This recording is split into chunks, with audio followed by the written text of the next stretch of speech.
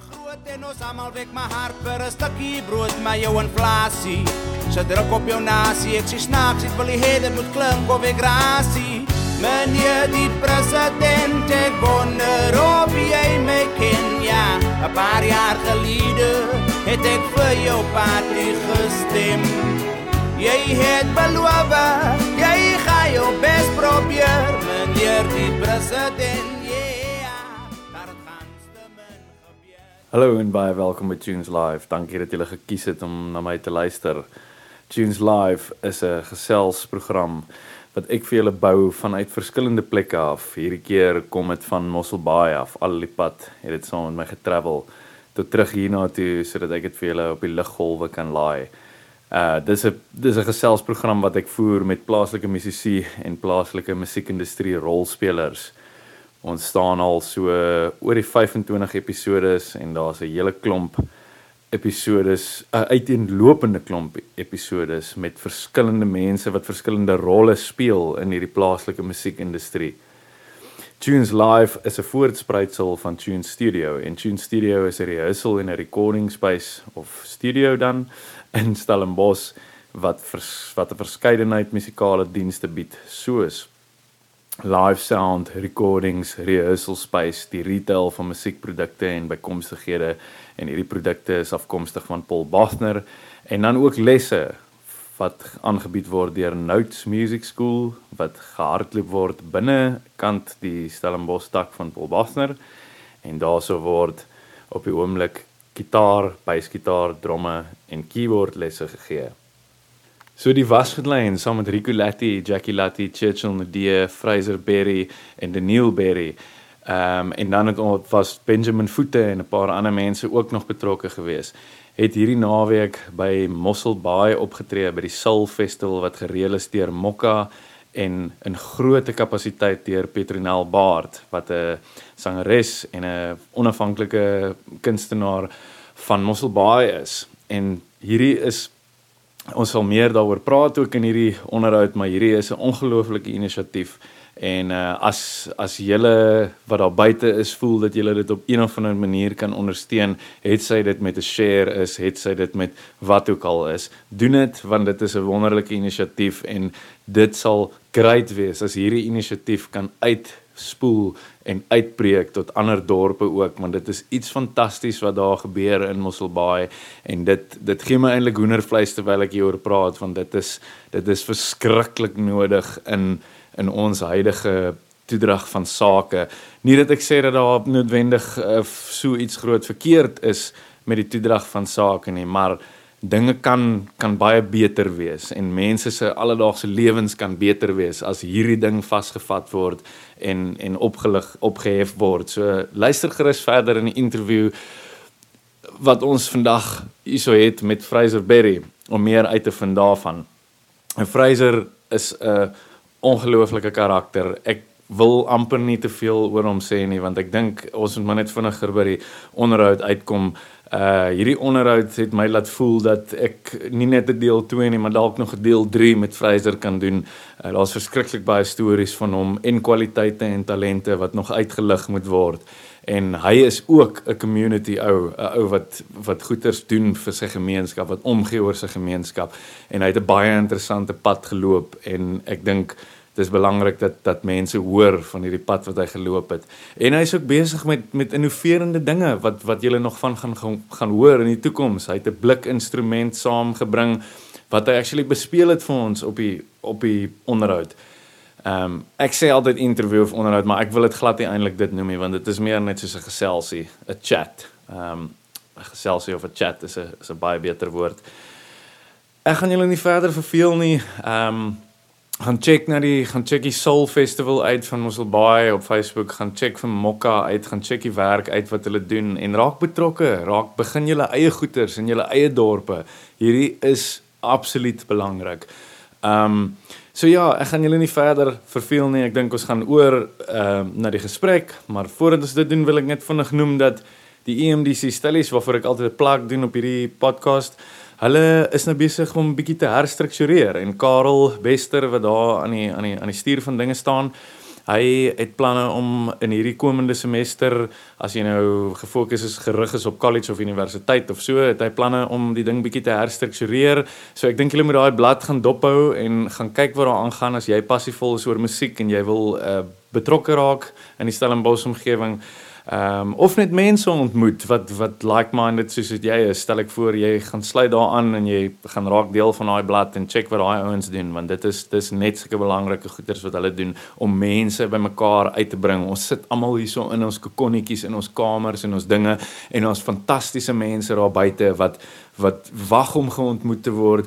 Dinge moet beplan word, dinge moet gebeur tussen mense, skakels moet gemaak word, maar ons kom nie daarby uit nie, want ons is te geïsoleerd en ons lewens is te besig. So hierso is daai geleentheid, vat daai ding en doen dit. So ek gaan nou nie die normale plak doen, soos hulle advertensie uitlees of uitsê nie. Ek dink ons sal eers kyk wat nou gebeur in die volgende semester, maar hulle is beslis nog 'n deel van Tunes Live en Tunes Live is beslis nog 'n deel van hulle. Kom ons gaan oor na die onderhoud met Frazer Barry.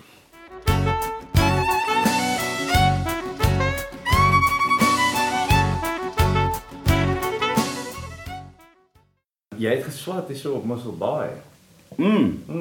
Ek het engineering geswat, hy is ek in Electrical engineering. Electrical engineering. So jy het nou 'n bietjie kom speel hier in jou hometown. Ons sit nou hier in 'n hotel in Mossel Bay. Ja. En hoe was dit om hier te swat? Ek het 'n interessante storie.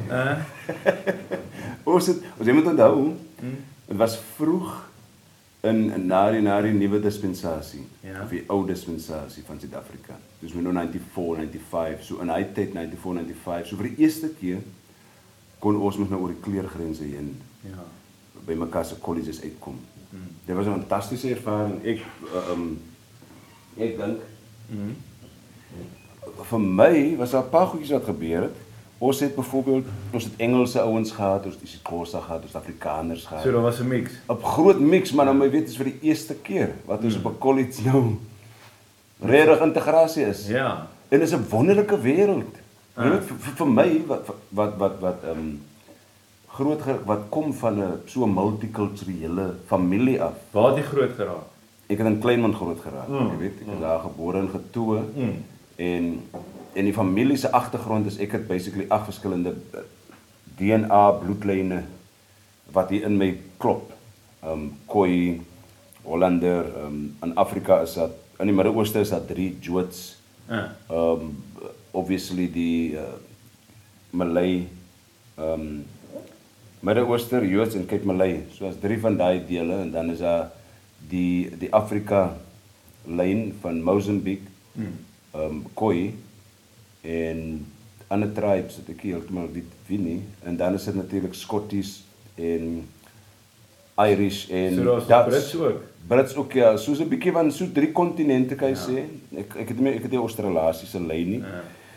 Maar dit is so 8 verskillende karakters. Nou kom ek hier in Mossel Bay in by die college en my eerste jaar en ons het regtig geïntegreer en dit is 'n wonderlike wêreld waar ons die youngsters het besluit, nee man, kom ons draai met maak weg, ons saam in een klas. Nou kon ek kan sien, wag, ons almal is ewe dom. Of ons almal is ewe slim, you know? Asie. Nou as jy verskillend. As jy verskillend en almal het dieselfde behoeftes. So dit was nogal quite en aan daai opsig was dit amazing. Ja. Maar jy het nou jou storie onderbreek of nee. Okay. Nee, is goed. Maar nou is ons nou in Mossel Bay waar jy gestudeer het en ons het nou hier gespeel by die Soul Festival. Wat Petronel Baard gereël het en sy het 'n fantastiese job gedoen, sy het verskriklik rondgehardloop en hierdie festival wat vir my baie nice is van wat sy doen en sy het 'n groot taak aangepak. Iemand wat so iets doen is 'n sterk leier, is iemand wat kan voorvat en sê kom ons doen dit, want die ding is van hierdie fees is dis community development, soos wat ek het verstaan. Die fees is gratis ook en Mokka is die company, is die maatskappy wat Petronel hulle kulturele upliftment doen. Ja. En dis vir my crazy want daar is 'n groot passie daarso en dit is jy is ook een van daai passievolle mense, soos Petronel Baard. Jy's ook 'n community ou. So hoe voel jy oor hierdie festival? Wat sien jy raak? Ja, soos jy gesê het, hy passie om mense by mekaar te kry. Ek het nog gesien, ons weet mens wat gaan nou aan met feeste. Daar's 1 jaar, dan is daar 5 jaar, dan is daar langer. Is soos word bekend gestel en dan leer mense dit ken. Maar wat ek hou van die fees, regtig van hou, wat ek gesien het, die demografie is goed verteenwoordig. Right. Ja, hy is definitief, hy is gemix, ja, en ons sê mos nou mix, maar dit pas ons lekker en is okay vir mense om die prentjie te kry. Maar Suid-Afrikaners is al hoe meer gemakliker om dieselfde spasies te deel, jy weet. En veral feeste, gemeenskapsfeeste en wat 'n ontwikkelingsaspek het soos die is so crucial, man. Dis like so. Ons gaan nie, dis die eerste oppervlak, kan jy nou sê, vir professionele en vir amateurs en opkomende kunstenaars. Die eerste platform sulke feeste om te deel, so hy is nog 'n ding wat ek opgelet het. Okay. Met van die professionele ouens en die wasgoedlyn wat met plaaslike kunstenaars. Ons sê dit nie meer locally, want local het mos 'n bietjie van 'n negatiewe konnotasie ook. Yes. Maar wat is daai negatiewe? Die negatiewe konnotasie is local is nee jong. Jy's te local. You know, amper so wat dis nie far out of dis nie like daar bo nie. Dis maar die locals. Die locals wat dit doen. Ja, maar dan wat die locals nie verstaan is dat daar's 'n local in Amerika wie se musiek internasionaal gegaan het, omdat die locals daar hom support het, you know. Reeds daar sien hulle, hierdie local is nogal cool. Daar is 'n mooi ding met dit daar. Ja, is dan. So dis nogal so local is international basically, ek kan kyk. Yes. Maar die fees Soul Festival is 'n absoluut kyk. Jy het baanbrekers nodig, jy het mense nodig wat sê, kyk hier ouens, is goed en wel, ons kan 'n fees organise waar almal dieselfde mense is, ons wat een spesifieke demografie bedien. Maar ons moet eerlik wees met mekaar in Suid-Afrikaners. Hoorie, ons daar's werk nodig waar ons mekaar kan. Seker, maar dis waar goeders inkom soos die en wat vir my crazy is van dit is dat daar is funding vir die ding en dis 'n gratis fees gewees. Mense kon net inloop en kom deel wees daarvan. En dit sê vir my dat daar is ruimte om kultuur op te hef en op te lig. Maar hoekom dit gebeur hierso? Maar hoekom kan dit nie elders gebeur nie? Jy weet, soos in hierdie goeders moet meer, dit moet in meer dorpe wees. Ja, en ek dink die groot ding is ek is vir die afgelope my hele lewe lank doen ek gemeenskapsontwikkeling met kuns. Ek sit my nie noodwendig uit daarvoor nie. Ek gravitate towards it. Dit gebeur dit net. Ja.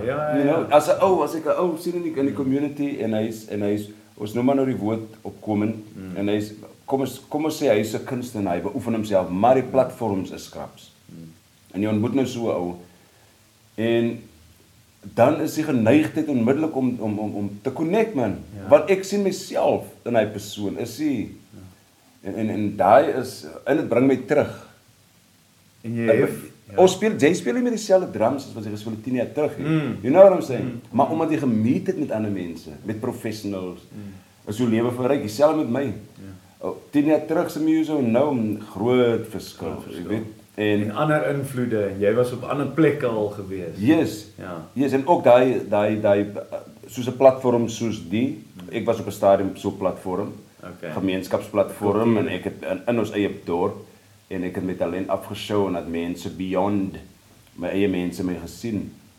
So as waar wat jy sê Jan, is 'n powerful, ek is baie beïndruk met hierdie tipe van inisiatiewe en daar word meer van die goed. Die government behoort geld te gooi. Dis waar die government behoort geld te gooi. Ek sê nie noodwendig nasionaal nie, maar plaaslik. Die munisipaliteite, die private instansies.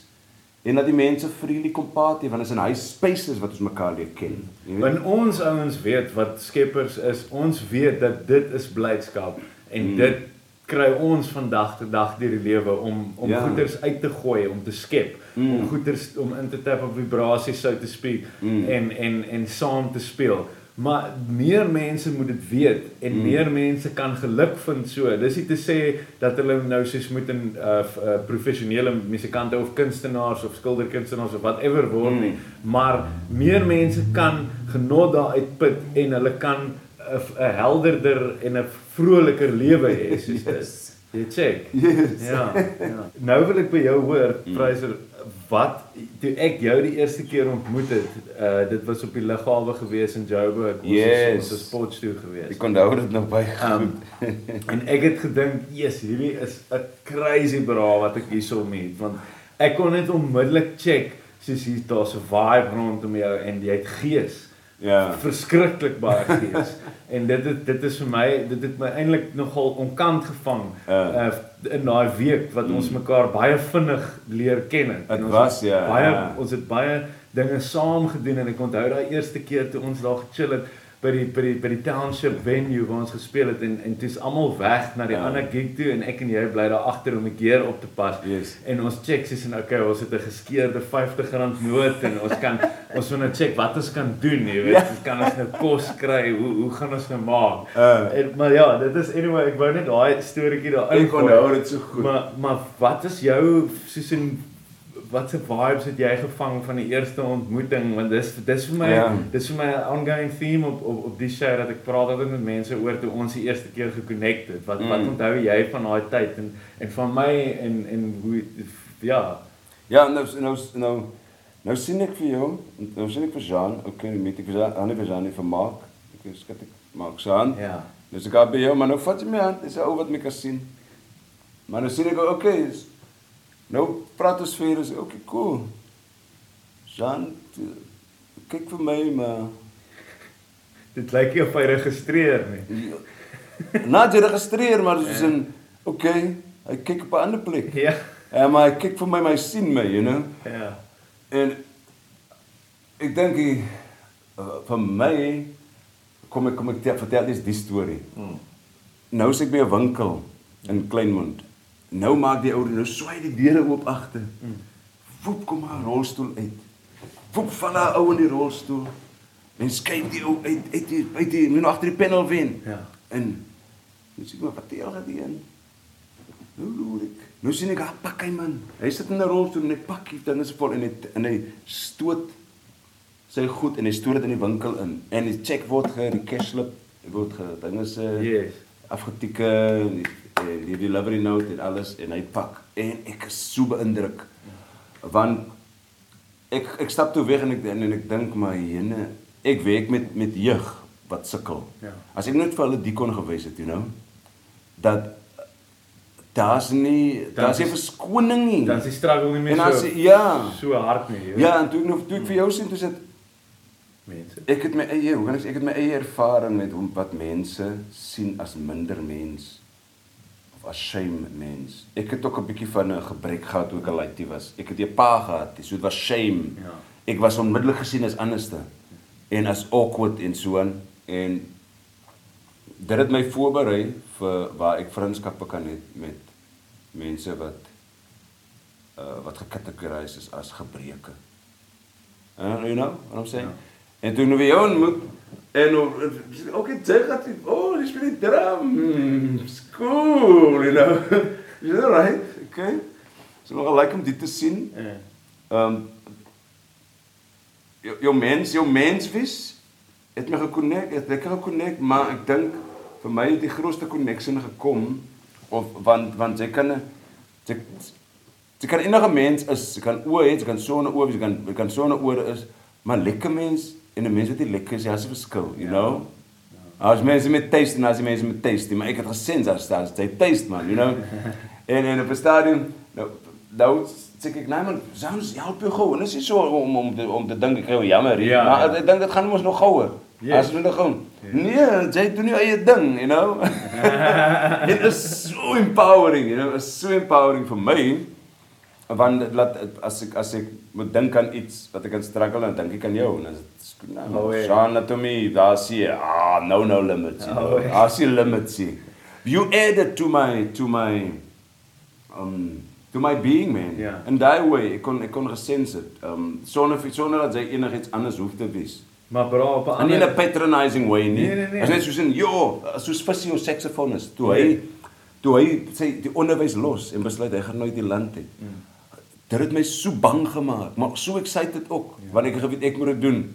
Ek moet dit doen. Die ou inspire my, hy trigger iets en is dieselfde wat ek met jou ervaar, you know? Ek check dit nou. En dis 'n trigger en dis empowerment, Maar en dis there's a weight of glory, maar beautiful glory.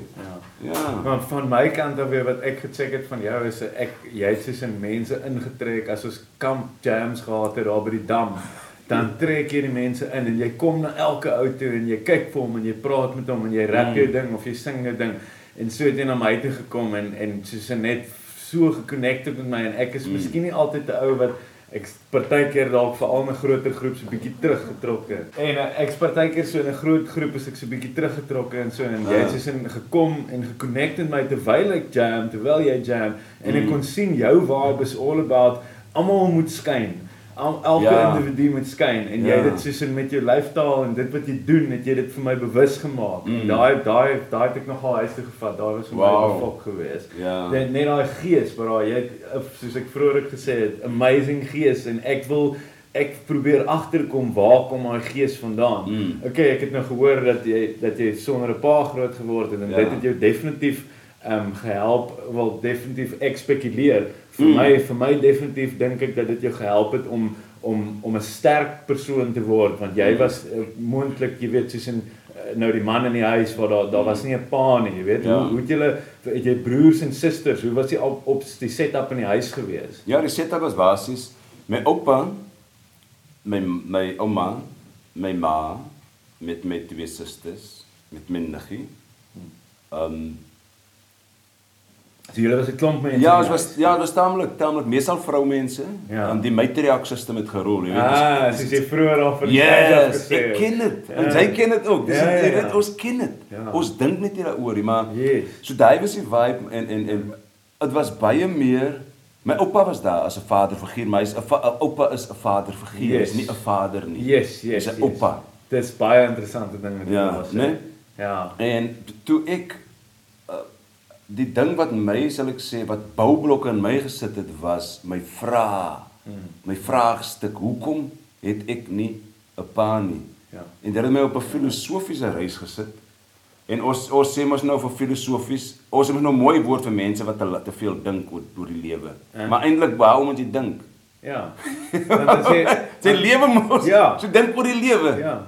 As jy die hele tyd gaan dink, dan gaan jy nie engage nie. Dan gaan jy nie engage nie. So ek het vrae gevra en ek het aangesit as 'n laaitjie, dan hoor ek die musiek in my kop. En dan vra ek myself, nou weet ek nie of my ouma te vra nie. So ek, ouma, hoe klink 'n tweede stem? Ek hoor nou van stem, hoe klink 'n alto? Ek is geïnteresseerd, maar die musiek is nie 'n manlike wêreld nie. Soos ek groot geraak het, die sport is 'n manlike wêreld. Maar die musiek en die dans en hy denkbeeldige wêreld is die fyner goeie. Die fyner goed, ja. Was jou ouma musikaal geweest? Ja, alles my hele familie met. Is dit? Ja. My ooms, 3 ooms en natuurlik my ma en hulle was 6 kinders, ja. En soos my ma kon sing en haar 2 susters en my 3 ooms het al 3 gespeel. 2 het in die kerk gespeel en 1 was 'n rock and roll, die eerste rock and roll band in Kleinmondgat, you know, so that's quite a legacy. Wat was daai band se naam? Ek kan nie, maar dit was Frazer Barry, ek kan nie die naam onthou nie. Dit was Frazer Barry band, dit was en hulle was amazing. Hulle het in Amerika hulle musiekinstrumente bestel as jong manne. Ja. You know, imagine it comes with a ship. Ja. You know, hulle het goeie instrumente gekoop. Yes. Hulle het bestel, hulle eers spaar hulle, bestel hulle sal byvoorbeeld 'n Gibson. Hulle bestel, nou vandag is 'n Gibson oor hoeveel 30,000 ordentlike ding. So hulle sou as arm kinders, dan spaar hulle vir 5 jaar. En dan koop hulle nou daai Gibson. Nou, dan kan jy nie by 'n Gibson uitkom nie, jy weet, jy kry pak as jy 'n Gibson koop. Maar daar's te veel goed wat ek jou moet vra, maar ek dink jy praat nou van instrumente. Nou wil ek terugkom na music toe jy het gepraat oor die familie en die music. Wat was jou eerste musical spark wat jy gevoel het soos in hier vat die music my nou, jy weet dit is my roeping. Waar was daai? Wat was daai? Kan jy dit terugtrek? Ek kan dit so helder onthou soos daglig. Weet jy wat gebeur? Ek sit eendag, ek ken nou die definisie van 'n oomblik. Ek sit in die huis en die radio is altyd aan. En onthou, as mens die televisies daai jare nie. Jy weet in die early 70s, 80s, nie early 70s, 80s. In die 1980, 81 is ek nou al meer as so 6 jaar oud. Okay. So ek is 74 gebore, ja. 74, okay. Ja, so net om vir jou timeline te gee. Yes. Nou, Jean, nou sit ek in die kombuis. Nou speel as die musiek mos nou daar op die radio en dit gaan aan en terwyl die musiek speel, kliphard speel die musiek hier by my ook. Die musiek is aan in my kop, maar die deentjie het niks te doen met hy deentjie. Ja. En ek probeer nou ding, maar waarvan kom die deentjie? Ek probeer. Want ek druk my ore toe. Totdat ek uit die huis het loop. Reg by ons het oorkant ons, net oor die pad is daar 'n rugbyveld. Loop ek oor die rugbyveld, ek loop in die bosse in en die musiek raak net harder. En hoe verder ek wees van die geraas af van die, jy weet, communal noises. En ek is daar in die oomblik en ek hoor die komposisie. En ek versigtig emulate ek het jy weet. Ja, jy gaan soek toe daai riff. Ja, ek sing saam agter die ding in my kop. Ja. En dit het my uitgefreek. Ek kom met niemand nou praat. Hoe sê ek vir iemand ek was stem in my kop? Nee, hoe sê mens dit nou? Iemand gaan onmiddellik sê jy's mal. Ja, veral vir 'n kind. Yes, plus ek was teruggetrokke ook as 'n kind, maar daar nie 'n pa was. Ek was baie ek kan miskien vandag ek kan nie vandag so sê nie, maar ek dink mense leer maar 'n skill. Hierdie jaar het ek besluit ek gaan nie meer skaam wees. Ek dink skaam is nog Ja, jy's regtig. Jy's vir my die teenoorgestelde van skaam. Ja, maar ja, kom ek stel dit so in 'n so stel. My gift en wat ek doen omdat ek alles gee, dit maak my bang. Ja. Ek sal een klop op die skouer vat en dan sal ek hardloop. Ek gaan my nie ander op my skouer klop. Ja. Because ek weet of ek môre weer dit kan deliver nie. Exactly. Dis hoe reg ek voel dan, dis met genuine as rugby ek het bok onder 19 gespeel. Wow. Ja, ek het springbok onder 19 flank, agste man slot. Hy was my Natuurlik, is lekker lank. Ja, so maar wat ek moet sê, dan het ek local gespeel vir die klub en ek was captain en coach baie goed gespeel. Ons het 5 jaar consecutive gewen. Met een van my grootste vrese na die game was altyd dat hulle my kom prys. Because ek weet volgende week speel ons weer. Ja. Dan is ek nie so goed. En dan moet jy nou, dan is dit dan is hy prys vanity. Ja, you know. Ja. So ek dink reeds omdat 'n mens filosofies in deur die lewe gekatapult is. Ek gaan sit en dink nee, maar wat maak ek met die vanity? Want ek en sy ken 'n klomp helde wat deur miljoene opgelig is, maar alles vandag word hulle nie meer gehoor nie en getinges nie en hulle fade man. Hulle fade, you know. Ja. So ek het regtig 'n kleintjie dood rondom my ding, my ding. Ek het weggekruip. Ek het gehaloop. As hulle my wil, well done, captain. Dit voel of ek shrink. Daai is my skaam. Ek voel nie. Jy wil nie op 'n pedestal geplaas word nie. Nee, en dis ek is serieus daaroor. Ek is baie serieus daaroor, want ek is in entertainment besigheid. Ja. Nee, ek is op hierdie journey. Hoe kan ek my steur aan een prys? Wow, terwyl die week nog voor lê. You know what I'm saying? Ja. Dis ek myself besig is om tyd te mors, want eintlik moes jy al besig gewees het om die volgende ding te doen. Ja. Ek sê nie is oorbodig nie, maar ek sê net vir jou 'n deel van waar my skaam lê. Nee, ek hoor dit. Ja, dit beteken baie dat iemand vir jou sê, "Yo, well done." Maar daar kom 'n punt waar as jy te veel hoor, dit is geproef. Maar bra, jy is iemand wat vir my interesting is, jy het in die apartheidsera skool gegaan, en jy was, ek het nou uitgefigure 20 en 94 gewees, dit moet 'n amazing tyd gewees het om 'n jong mens te gewees het. Maar wat ek nou wil weet is, wat onthou jy van skool gaan in apartheid? As iemand wat as 'n bruin Suid-Afrikaner geklassifiseer was volgens die ideologie apartheid. Wat onthou jy daarvan? Is daar iets wat jy kan share oor dit? Ja, ons het my eerste dag, ek was graad 9, seker vandag so graad 9, staan het 7. Nou, ek het op Caledon Kosses, op Caledon Swartberg het ek skool gegaan, so op die Kosses daar. Nou kom ek in die saal in, maar, right, nou is allemaal daar is oor 1500 leerlinge. Ek dink dat was meer op 'n stadium van al die omliggende plase, al die breinskole het almal na Caledon toe gegaan. Jy weet rondom Verliesdorp, Grabouw, Hosten, Emmaus, almal daar, so as ek het die mense nou baie was daar, was vir een skool. Right nou, kom ons al by mekaar en skielik hoor ek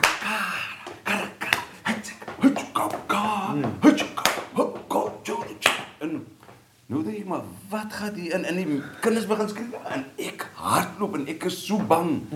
En daai is my toetrede tot hoërskool. Wat? In die polities hardcore, petrol, agteraan rook, wat dinge se is chaos en my hartjie klop wild. En ek is 'n mammy's boy, you know, I'm a mommy's boy. Ja, en jy is nou wat 14 jaar oud, 13 jaar oud, jy freak uit of soiets. That's way too much for me. Ja. En my hart gaat wild so klop. En daar is die begin van my hoërskoolloopbaan en dit het so deur gegaan tot matriek toe. En toe jy nou hierdie goeters beginne verstaan, toe kom jy nou agter, hoekom is dit so? Ja. En dan is dit so vir, obviously dan gaan mense deur 'n ontnigteringsfase ook en al daai goeters. Maar nou, okay, daar is jy nou in skool gewees en toe wat gaan doen jy toe hier rondom die early 90s toe jy uit skool uitkom? Ja. Dit is nou, okay, is dit toe jy mos op baie toe gekom het, of was dit later? Nee, dis toe ek mos op baie toe gekom het, en daai was quite 'n moeilike storie vir my, Jean, want ek wou graag die kunste swat. Ek wou baie graag drama swat. Ek wou baie graag dans, soos 'n balletdanser. Ek wou baie graag musiek skryf. Maar die dinge wat ek wou gedoen het, maar hier sit ek in 'n gemeenskap wat my ooms almal dink ek moet my pa se voetspore volg, jy weet. Hy het selfmoord gepleeg op sy sportvoetspore toe ek 8 maande oud was, toe hy selfmoord gepleeg. En hy het my en my broer agtergelos en nog ander kinders. En van verskillende maans en so. Wat het jou pa gedoen vir 'n lewe, weet jy? Hy was 'n building, hy was 'n boukontrakteur. Okay. En jou ma? My ma was het retail gedoen, sy het supermarkets gemanage. So sy was for real 'n manager. Sy het boeke gedoen. Toe moet sy nou die klomp kinders moet nou deur skool gaan. En sy is alleen, you know. En so daai is 'n bietjie van die agtergrond. So ek het nie in my ma se dood toe ek 16 is, you know. Sure. En my ouma, en toe ek uit die huis uit ek is uit die huis uit, daar wat ek groot geraak het as gevolg van omstandighede en ek het op die straat opgeëindig. Ja. Saam met my susters. En nou basically nou hokkie geslaap op die vloer. Hoe oud is jy toe? 16? 16, ja. 16. Bro. Toe moet ek nog matriek doen. Intens. Ja, en bo alle omstandighede het ek skool klaar gemaak en matriek klaar gemaak. En obviously was die family daai tyd Frazer nie, maar ons moes support en ek het wonderlike support gehad en hulle het my finansiëel net gesteun. Wat wou ek word? Okay, ek kan nie sê drama nie. Ek kan nie sê dit ja, was hoor dit gaan nie Frazer, is 'n droom. Los hy goed. It's credible. So okay, cool. Ek het science en ek love science en ek het engineering, electrical engineering geswat. Ek dink ek sou seker beter meganiese engineering gedoen het. Want ek doen niks wat krag betref vandag behalwe wavelengths. Wat belangrik is, ja, so toe kom ons hierna toe, toe kom ek hier swat. Ek het dit klaar gemaak, ek het 2 jaar gedoen, en ek wil my passie volg. En dit was die begin van my ANC Youth League involvement en op die frontlines en dan moet jy hoor die boodskappe wat deurgekom het. Nee, nou is ek terug in Kleinmond. Hierdie is nou in die early 90s. Yes, early 90s. Dis regtig moeilike tye vir vele redes, maar kom ons vertel gou net eens die ANC Youth League se ding waar ons nou betrokke was. My broer, nou wag ons vir Mandela se oproep. Kom, Mandela moet laat weet dat ons die land kan skoonmaak nou. Jy weet, ons is militant. Baie Suid-Afrikaners weet nie van hoe gereed die Youth League was en die ANC was om radikaal jou talle in te gaan en te gaan sê, jy gaan uit, soos jy met jou talle. Jy gaan uit, dis meer jou IC. You know, hoe radikaal hulle ingestel was en ons kry die oproep laat hele wapens neer man, die ding gaan peaceful. En weet jy, ons het net so omgedraai. Mandela het gepraat. Het was mense besef nie hoe belangrik hy leadership was hier by stadium. Dis crazy. Ja, die hele land was reg om dit sou seker 'n donker dag gewees in ons geskiedenis. Ons weet nie wat sou gebeur het nie. Ons weet nie wat sou gebeur het nie, maar dit sou nie goed gewees het nie. Ek het op baie stadium het ek as deel van die Youth League het ek op baie stadium klaar oor die pad geloop en besluit ek dra huise leeg. Want dit is meer 'n fisiese. Jy het my al vertel hiervan. Ja, so is meer 'n fisiese teken van rykdom en van soos jy wil hy gordyne afhaal, jy wil hy TV, jy wil die huis leeg dra. En dit het gebeur, maar Mandela het 'n oproep gemaak en dit het die hele die weather patterns van die land se politiek sê dit gechange en ook ons die psychological deel van hy youth op hy stadium. Dit was nogal, dit was as ek nou terugdink, is scary goed. So jy was heavy betrokke geweest, want wat ek nou dink is jy's 'n kreatiewe mens en obviously in daai tyd het jy al geweet jy's kreatief en jy het al betrokke geraak met engage met kreatiwiteit. En leadership op die skool, hoofseun van op die koshuis gewees. So jy kom agter, jy het 'n stem en jy kom agter jy kan artikuleer. En jy kan ander mense gedagtes saamvat. En obviously het ek geskryf van baie jonk af. Vandat ek kan skryf ek gedigte. Vandat ek kan skryf gedigte. Want vir my crazy en musiek basically. Yes, maar wat vir my crazy is dat jy in daai tyd as 'n kreatiewe mens gefunksioneer het. En ek kan net dink soos in wat sy gedagtes en goeters nie moes gemaal het in hierdie brein van Frazer nie. Maar nou wil ek teruggaan bietjie skool toe en spring bietjie rond, maar ek wil net gehoor was daar music stuff wat gehappen het in skool? Was daar band stuff, was daar gigs, het jy iets met musiek gedoen in skool? Baie te doen gehad met musiek. Onthou ek was 'n topgimnas, 'n provinsiale gimnas. Saam met 'n ander baie goeie vriend van my met wie ek nou al van laerskool af aankom. In Gershon Jacobs. So hy was 'n topdanser.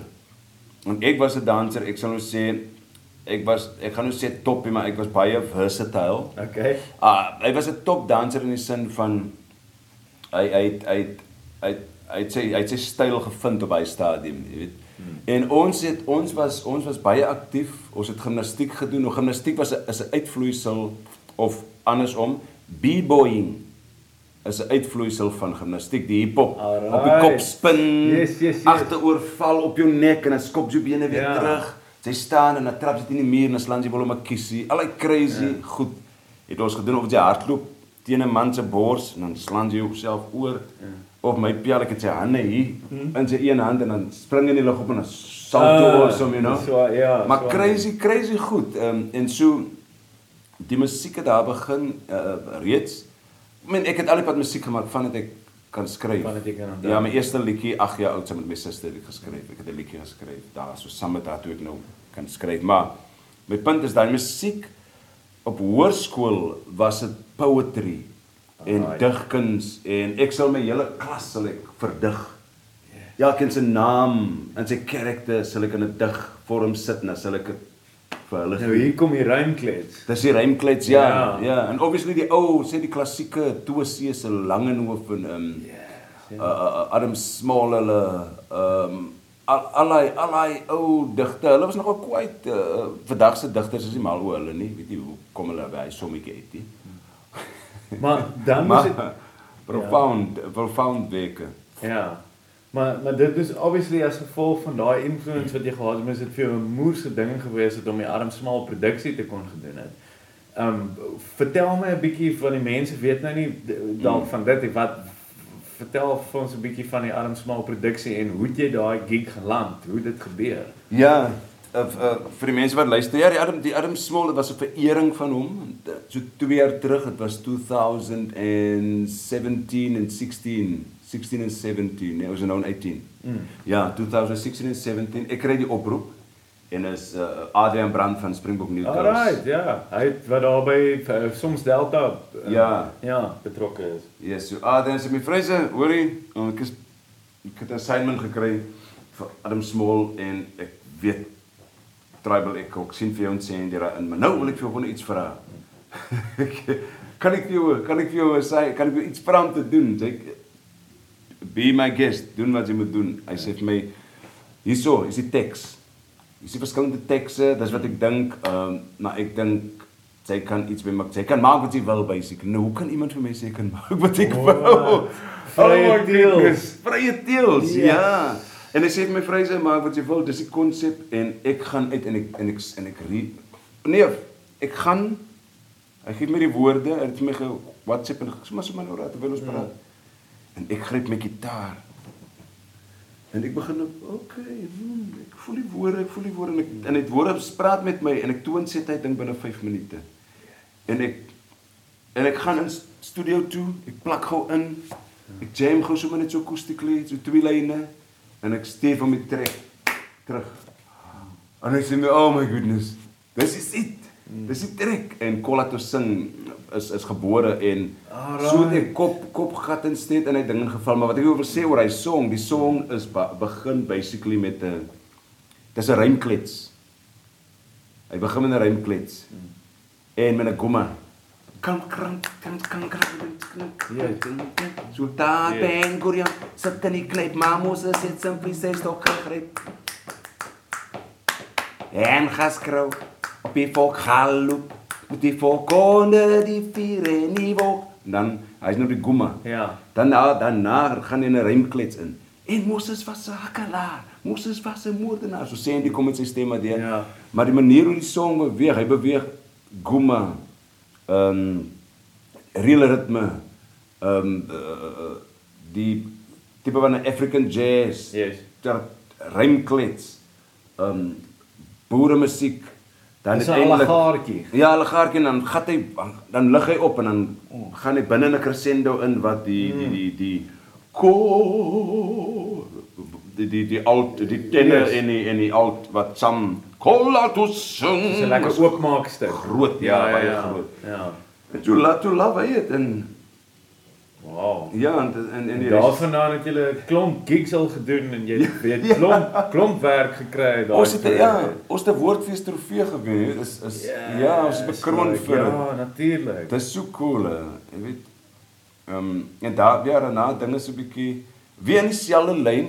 Wat ek like omtrent die week wat ek gekry het, is dat dit is eendimensioneel nie. Ek sou graag baie meer dimensionele goed wil doen. Ja. Wat is my die moeilikste ding ooit, maar om 'n gitaar vas te speel en te jam is my die veiligste ding ooit. Ja. Ek is moeg en veilig. Ja, jy wil bietjie. Ek wil die plek uit voel, man. Ja, en dis wat jy nou ook doen, nou met hierdie Crotoa en die produksies wat jy nou doen, want jy beweeg nou amper half in drama in deesdae. Ja. Dis die hele tyd iets wat my want jy ontdek ander goeters van jou music. Yes. Ontdek jy daar. Dit is die kreatiwiteit. Dis hoekom 'n mens moet betrokke wees in verskillende dinge as 'n kreatiewe mens, want daai kreatiwiteit spoel oor daai grense en jy bou hybrids en jy bou dit, jy check. Jy raak ryker my broer. Ja, definitief. Maar nou dink ek aan Tribal Echo, nou wil ek net weet hoe die band ontstaan. Die band. Ons was 8 man, right? Nou moet jy die prentjies sien. Yes, like. Right, nou 8 man, het deur die dag, het al 8 het dan nou op konstruksie gaan werk. Is pick-up, is dagen aanmaak, is, jy weet, maar ons het 'n droom. En die droom is dat ons musiek, ons voel ons het iets in ons musiek. En ons die musiek verder vat. En Tribal Echo se lede daai tyd was almal aktiewe digters, rymkletsers, liedjieskrywers, en vriende. Almal was bevriend mekaar. Ons was bevriend met mekaar. So het was klaar basically 'n band. Ons het gejam, maar was niks formeel nie. Was niks wat ek nou was Jan ons oefen Vrydag, nee, 3 uur. Nee, ons jam, ons gaan oefen, you know. En toe was dink is in 2002 besluit, okay. Pre-2002 is die band al active en is ek active en is bestaan daar 'n Tribal Echo, maar nie officially. Maar 2002 het nou meer amptelik geraak, ja. Ja, 3 kitaarspelers, 4 sangers wat ook aan rymklets en dan 4 rymkletsers.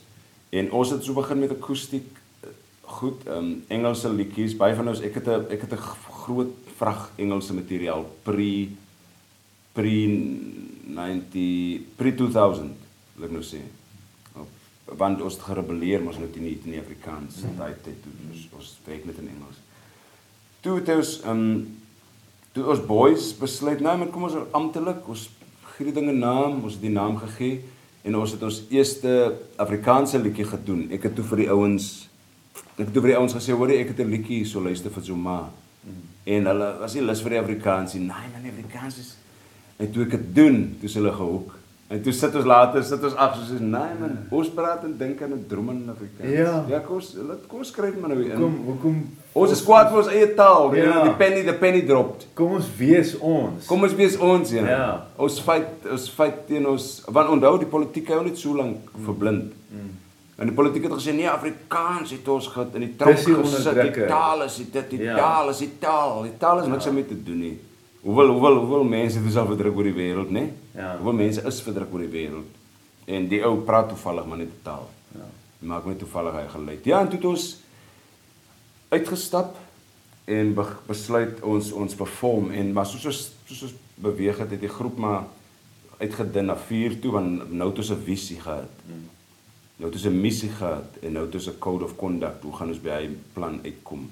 En al die pad is deel van ons musiek was maar altyd die bietjie wat ons leer wil ons graag deel met ander musers. Dit was ding.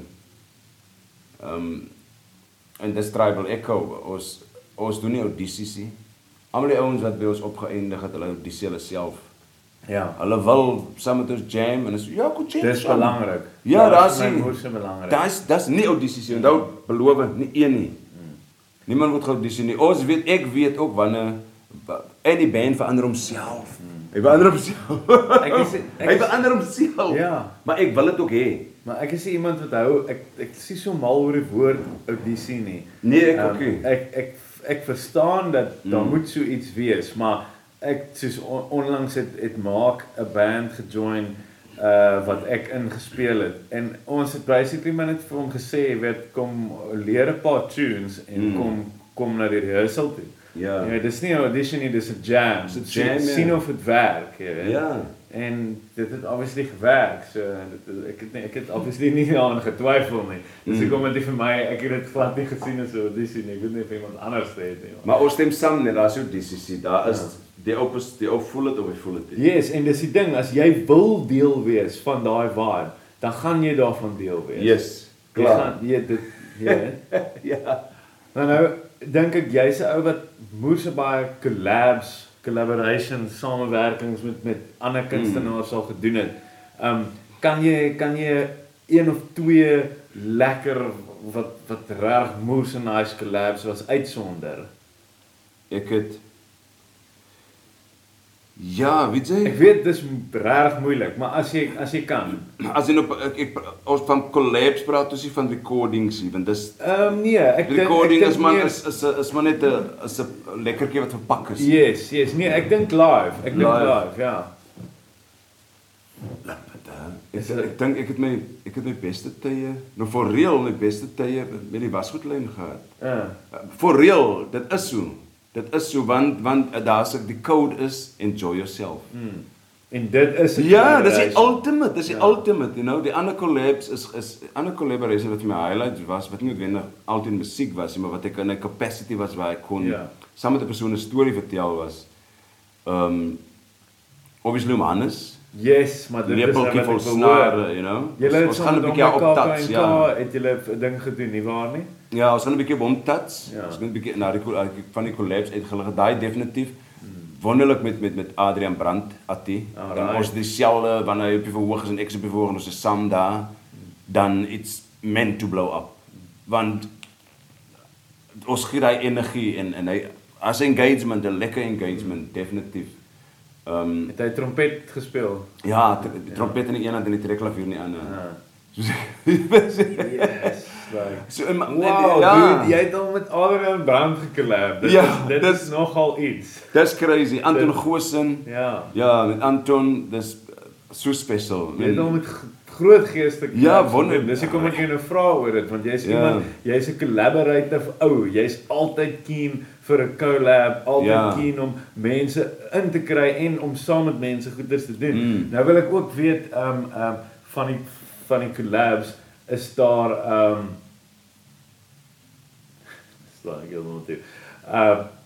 het jy is daar collabs wat jy nog wil doen, wat jy regtig voel jy moet nog doen, mense wat jy nog nie mee gewerk het nie?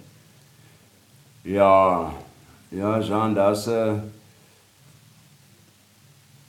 ek weet nie hoe ek dit kan stel nie. Ek dink ek het nie ek moet nou vir mooi my woorde nou kies hierso. Want dit is 'n belangrike punt wat ek wil maak. Yes. Ek het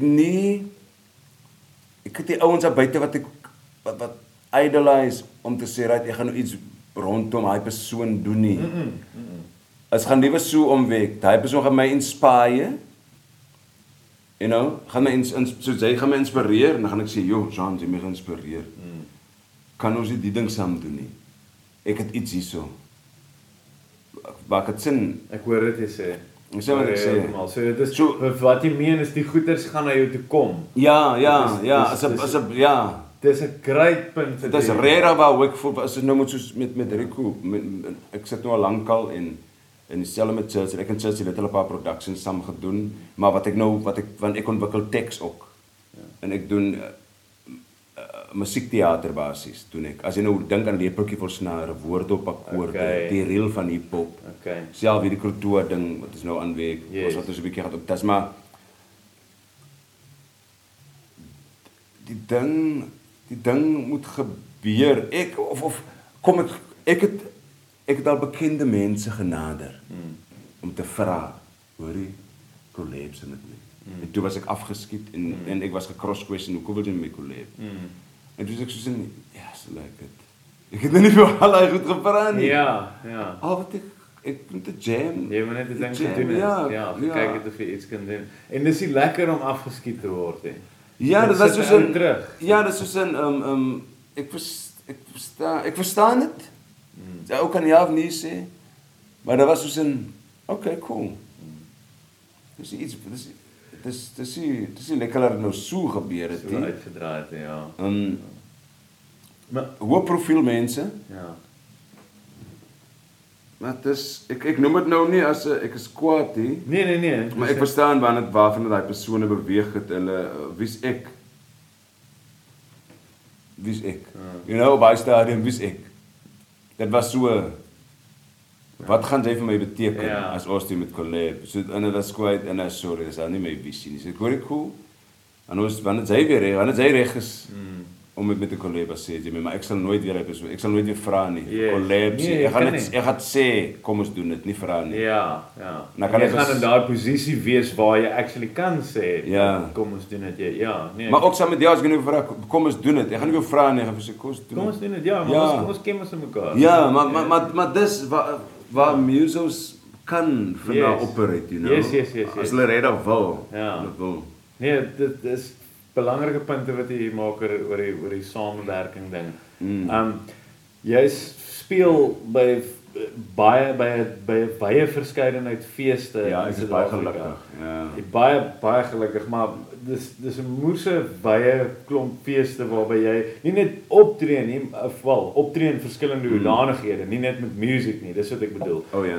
Wat is vir jou, wat 'n interesting ding is wat ek aan gedink het, is dat daar is die ding dat jy wil diversiteit, jy wil jou produksie of jou musiek of whatever blootstel aan verskillende gehore, maar jy wil ook die balans kry van dit doen, nommer 1, maar nommer 2, wil jy tog tot die regte gehore spreek.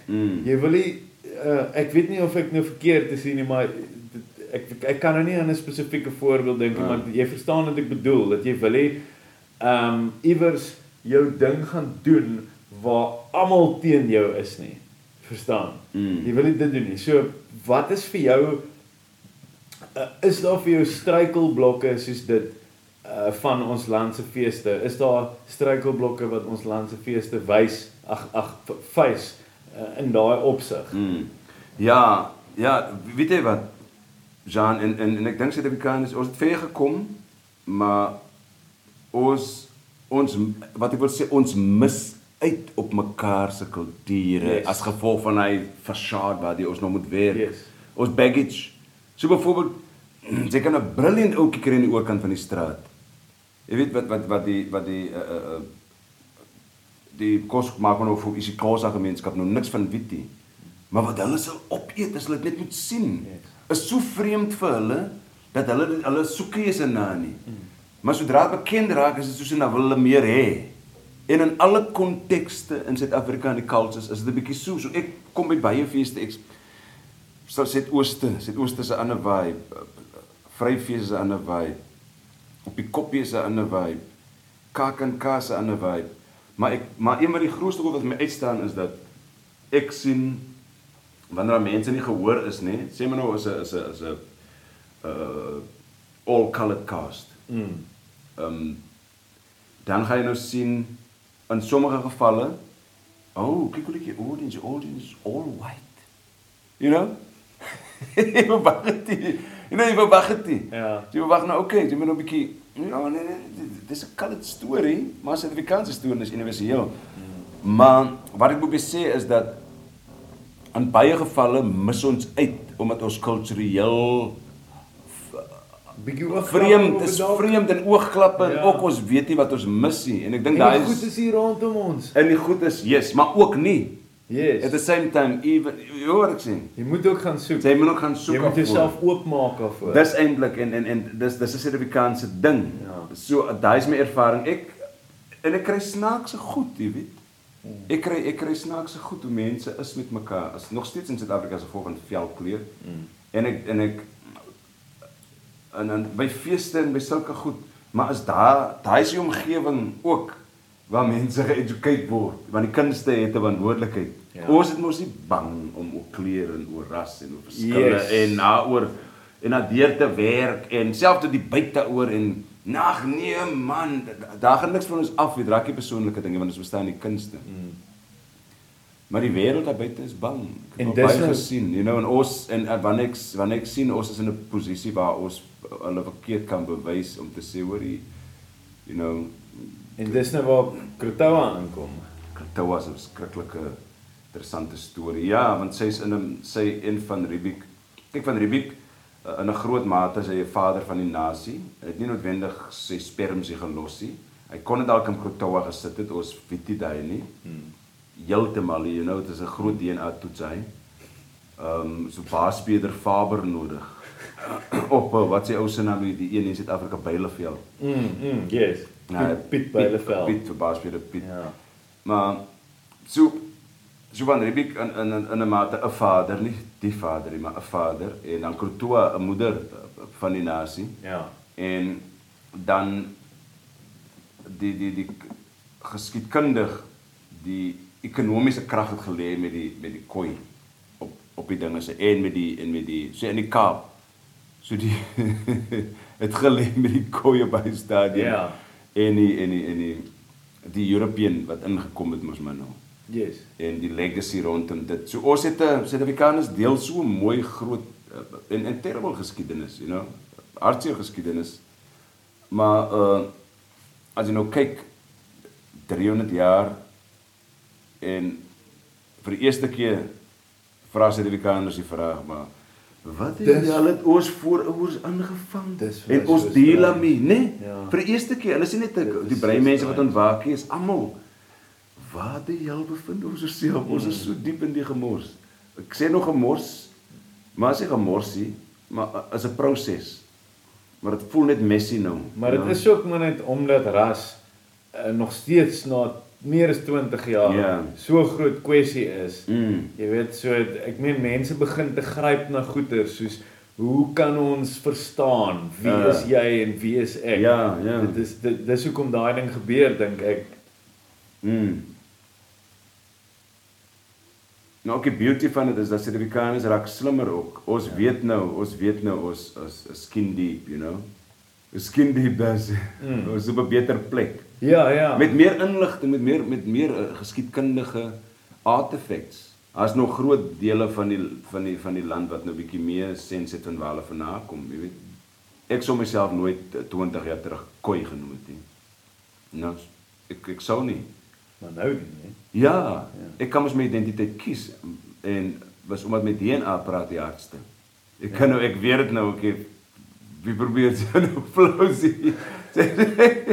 Sy is langs die kus, jou voorouers het hier gebly. Ja. Jy weet, almal wat ingekom het jou voorouers versterk of verswak, hoe jy ook kan na wil kyk.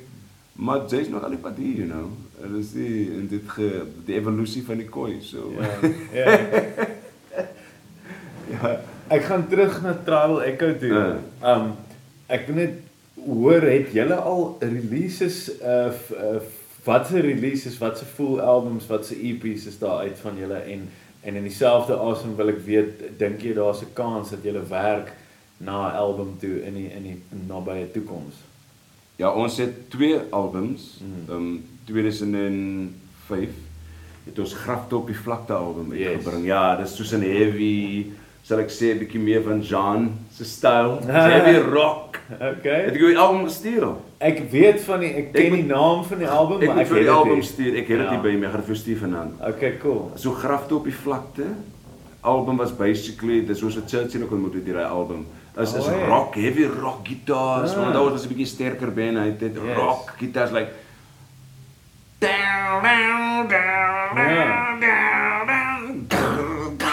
baie rock, baie edgy. Lekker. Baie tribal. Waar het julle daai gerekord? Ons het hom in Kleinmond gerekord. Ons het 'n engineer gehad daar wat gewerk het met Freshly Ground. Hy het se we are one. Ja. Advertensies en goed. Hy was in Joburg betrokke by daai groot maatskappy in Joburg en hy's 'n Kleinmonder gewees, maar hy het meer daar gewerk in die Kaap en toe hy Kleinmond toe kom het ons 'n bietjie gekonnekt.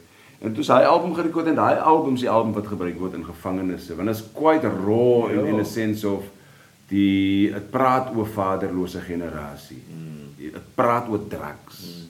Het praat oor die man wat sy vrou slaan.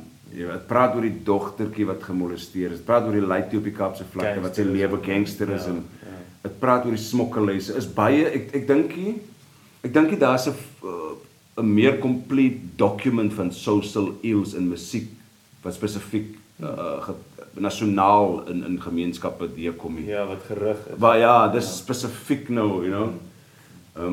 Daai is die eerste album. Daai album met die tweede een was Onder Afrika Son. Sorry, jy het gesê daai album. Ja, daai album het baie goeie reviews gekry. Hy's ek dink dis in die Burger nie, hy's genoot.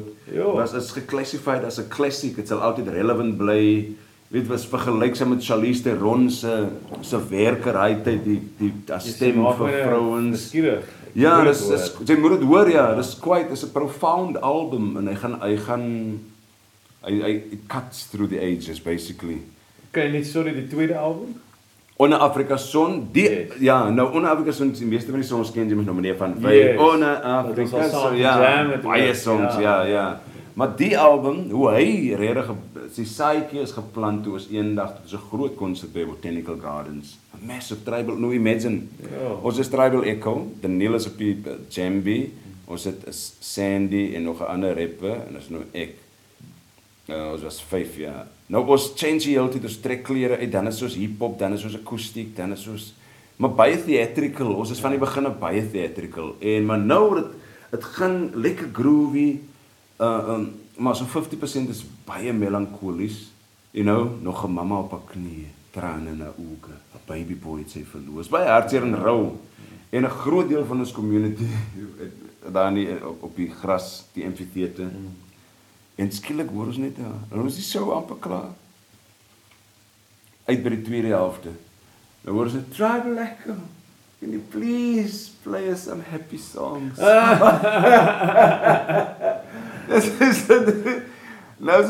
I'm not going to play any happy songs. This is where we find ourselves, Yeah. We have to work through this. It's real issues for us. Nou, maar, hy persoon wat dit geskree het 'n saadjie gedrop, want ons het geweet, ons het dit bespreek, hy het gesê, hoor die ouens, die materiaal is heavy, het ruk, as 'n pa nou gaan sit en hy sy kind by die huis gelos vir dag en hy hoor waar was Jay en hy weet en hy gaan nou regtig skuldig voel en dink maar julle is nou nogal 'n funky band. Julle is nou 'n band wat die Joel ruk. Julle funky nommers en mense dans en ek wil net hoe kan daai jy uitvloeisel van dit. Ja. Toe wat gebeur is dat ek hoor toe die vrou en ons het 'n diskussie agterna. So hoor jy ons het happy songs. Is net die materiaal is nou deurgewerk en daai is die antwoord nou reg. Tyd is vir nuwe songs. En toe het ons besluit, okay cool, we visited the season of the soul. Want daar is seasons of the soul, self musically. Waar jy sad, waar jy jou winters ingaan in jou herfs, in jou ballads. En jou goed wat meer bietjie jou hart ruk. All along the watchtower en hy goed, Maar dan kry jy ook jou red wines. Ja. En jou get up, stand up, wat so bietjie, ook serieus is maar bietjie meer.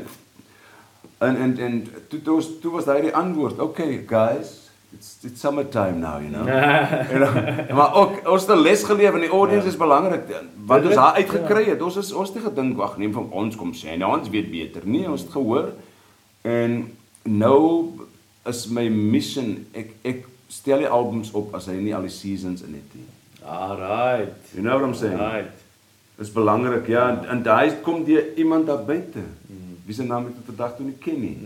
Maar die stem is belangrik. Hy stem het ons definisie gegee vir my ook as 'n artist gesê, Frazer, ek kan nie heeltyd so treurig is nie, want ek kan nogal heavy Friedman en Cohen nie, Leonard Cohen, ek kan nogal Leonard Cohen, As 'n mens kyk na Dans in die Reën, jy weet, dis 'n mooi liedjie, maar dit is tog daar's 'n melankolie aan daai liedjie. Dis 'n hartseer liedjie in 'n sekere sin ook, jy weet. Dis dis 'n pragtige lied daai. Dankie Jean. Ek het nou gedink aan albums en nou dink ek jy's 'n ou wat 'n home studio het. Yes. En dis nogal nice want jy hoef nie te betaal vir recordings nie. Nee. En sorry, ek skink sommer daar vir my ek asseblief. So wat dink jy is 'n goeie manier om 'n mens se musiek te release deesdae vir 'n independent musikant? Soos hoe gaan jy nou te werk in hierdie dag en age? Dis lekker, ouens soos jy en Rico is georganiseer. Julle rekord julle self by die huis en julle is al diep spore getrap in die netwerk. So Rico is nou al connected met 'n verspreider, met 'n verspreider wat definitief baie help. Maar hoe voel jy is die way om nou music te release? Wat dink jy moet 'n mens nog physical copies, moet 'n mens dit online sit? Wat moet 'n mens doen? Ek dink, weet jy, Jean, ek is die verkeerde om dit te vra, want ek is so 'n bietjie van ek het my eie eksentrieke maniere. Soos byvoorbeeld ek is 'n sterk voorstander van dat Tribal Echo se musiek moet nie oral gegooi word nie. Laat ons as 'n band lewendig kan bly. Dit klink nou snaaks, maar ons is al die jare bly ons lewendig as gevolg van ons musiek wat op die internet is. Ek check it. Iemand het dit gehoor. Ek het hierdie stukkie klip hierdie band man. Dan weet ek die ou wat ons boek ons iemand ons popular is, boek ons omdat hy ons voel. Maar dis kyk, dis 'n unieke besigheidsplan en 'n marketingplan. Nou het ons het al die boxes getik wat ons band betref. Ons het hier alles. Al die goed wat ons graag wou gedoen het as 'n band en ons visie is bereik, is soos in full circle. Dis kom ek my carrière kon begin as Frazer Barry. Dis baie lekker om dit te kan sê. Ja, dis regtig full circle, ons visioen waar ons nog gehad het as 'n band. Dis compleet, maar as ek nou moet, vir my, ek sit met klomp albums op die oomblik, ek sit met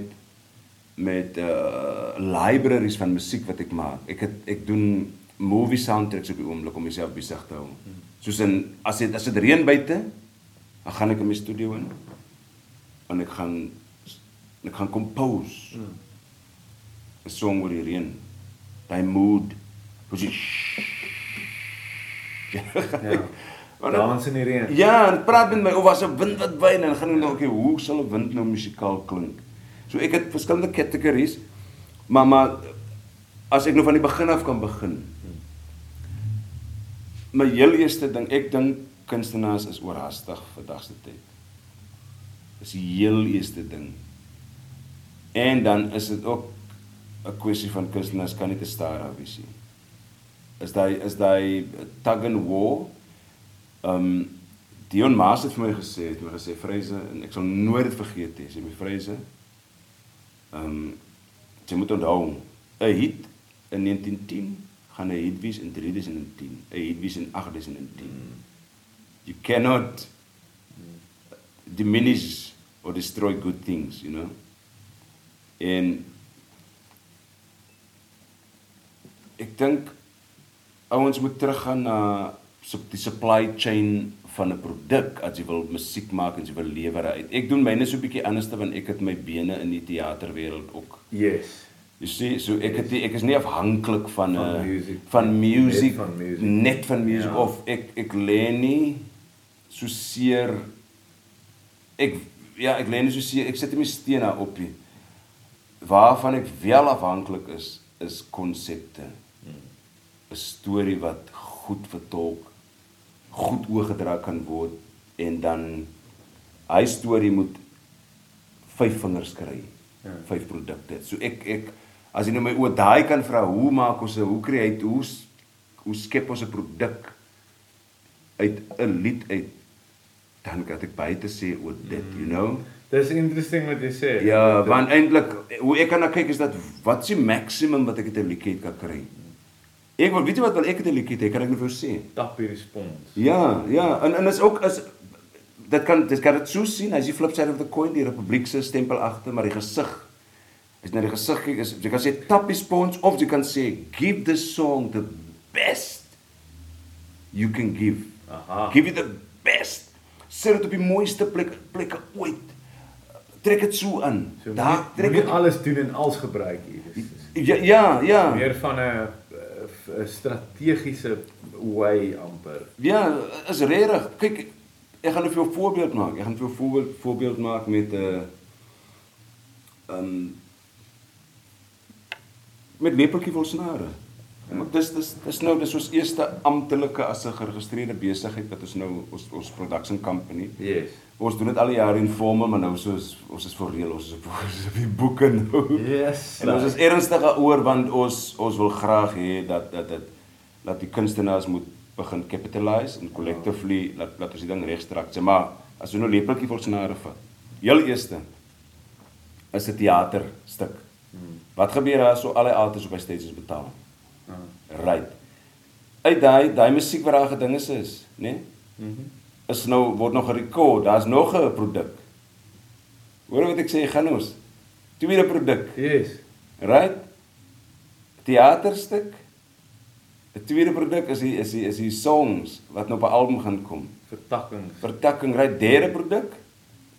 Documentary. Yo. Video documentary. Ja. Vierde produk, die individuality van elke ou daar. You know? Wat kan Jean doen? Hier wat die produk kan laat uitvleuel, outpan.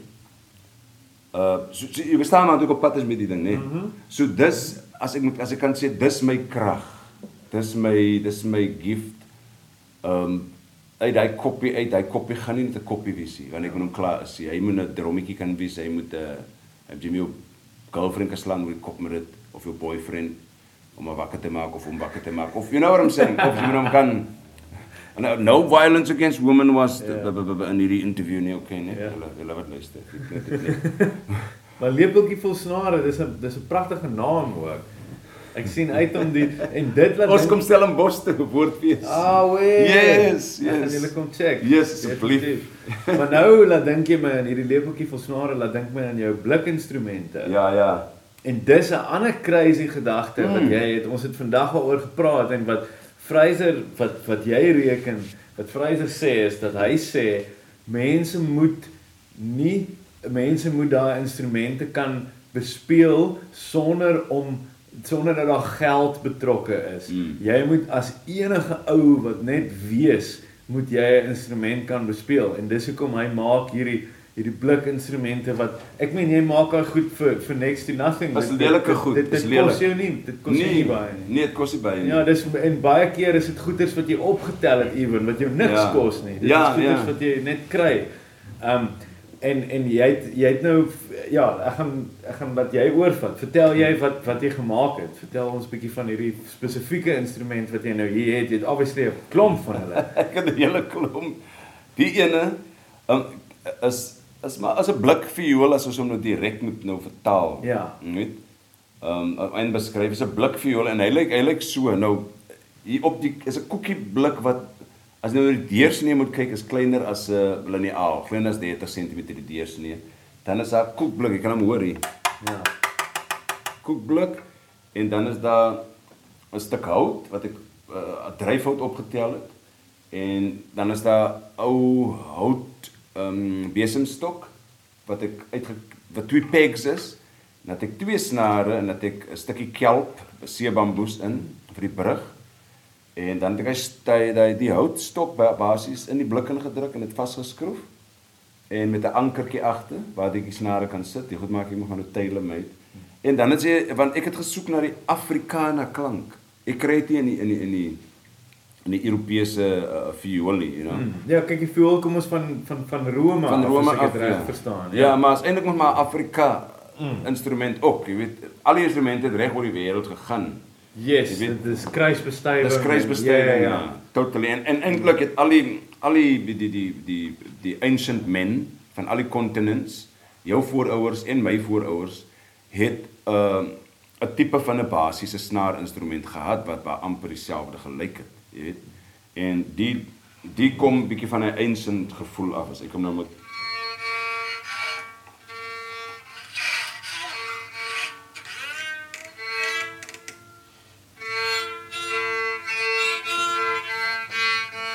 So daar is nou as ek nou moet ek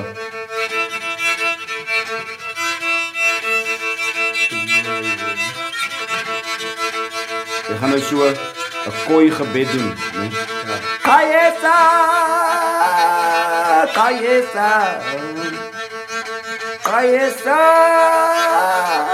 Chuigua. Kayesa,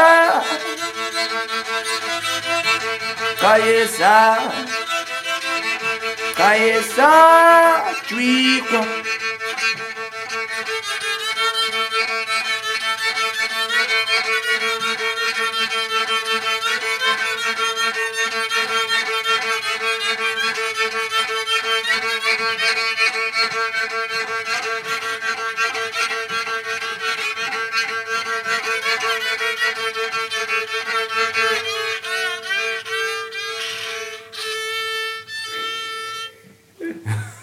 Yes, my bro. This is amazing. Ja, dis en kan jy die Afrikaner hoor? Dis ja, nee? Definitief. Maar dit is vir my so cool want vanmiddag toe jy die instrument gespeel het, toe was daar klomp geraas rondom ons. En nou is dit so cool om die fynere nuances en stuff nou, hier waar dit stiller is, nou te hoor van die instrument. Yes, dis regwaar vindingryk. Ja, ek het selfs nog 'n koi Boesman ding doen hierso op hom, jy weet. Hierso stap Churchill sommer in. Maar sê vir my Frazer, is daar vir jou 'n simboliek agter hierdie instrumente meer as dit wat ek nou reeds vertel het is daar enigiets wat jy verder wil sê oor hierdie blikinstrumente van jou? Want jy het 'n bietjie van 'n mission hierso. Dis 'n ou wat jou genader het oor die storie. Ja, ek het 'n mission. Wie wat gebeur is dat die laaste blikviool ouens is nie meer daar nie. En ek het die brandende begeerte in my hart. Ek sê kenne. Kan ek die ooms ontmoet nie? Want ek wil net op het lewendig bly. En laat Suid-Afrikaners in die toekoms nie ver hoef te soek vir die Afrikaner klankie. You know? Tel die ding op, hierso is die ding. En jy kan hom speel en jy kan Afrika uit hom uit kry. Ek kan soveel kry uit die ding uit, jy weet, uit die instrument. En so die mission is, so ek is geïnspireer, ek moet vir jou sê, ek het blikinstrumente gemaak as 'n laity.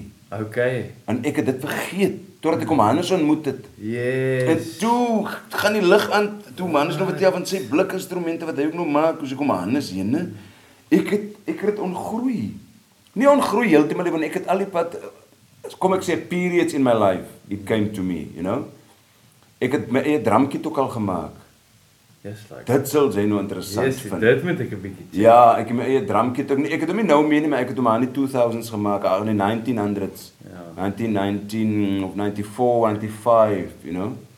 En met bed springs, sien jy springs onder die bed? Ja. Daai is om die, so ek het van die springs, sterker spring aan die een kant, en dan is papper spring aan die ander kant. Ja. Het ek my pedal gemaak daarmee. So met ander woorde, sê maar jy trap hom as dat tension, en dan release hy terug. Ek check. En dan kap hy aan die ander kant soos 'n teenwerkende krag. Haat my science moes nog my gehelp. Ja. My wetenskap wat ek so 'n bietjie gaan teenwerkende kragte. Ja. Ja, so. En ek het 'n drumkit gemaak, 'n vollende drumkit, en ek het 3 drummers gehad wat gespeel het op die drumkit. En dit werk. Dis van blikke. Die kick was gemaak van 'n groot 250 liter nee, of wat se 150, hoeveel liter is hy? Die groot olie Ja, in die helfte gesny. Ek is self verseker, ja. En het hom oorgetrek met 'n beesvel. So hy het 'n heavy diep gemaak. En van die toms het ek gemaak van daai industriële wateremmers. Hy swat die industriële water, hy kan so 'n stuk inslaan nie. Ja. Sien, ja, en die snares en die cymbals het ek maar, ek het my, daai het is maar gewone, dat sy dings, potte en panne en so aan verry. So ons het dit kwyt, industrial. Ek moet Kleinmond toe kom, want ek moet daai kit kom speel. Ek moet daai kit kom speel. Ons moet hom maak, eintlik. Ons moet hom maak. Kyk, ek het hom destyds, ek het hom nie weer nie, maar ek wil weer 'n kit maak. Ek wil weer 'n kit maak. O, so jy het nie meer die kit? Ek het nie meer die kit nie, man. Ek sukkel nog al die pad om 'n nuwe een te maak, maar ek moet nie dromme kry. Okay, maar as jy hom gemaak het, dan moet ek hom kom jam en dan moet ons hom rekord. Ons moet hom rekord, ja. Ja, nee, definitief. Hy's een van ons to-do-list goed. Maar nou, ek wil 'n laaste ding by uitkom, Frazer, maar ek jy's obviously moerse passievol oor rymklets.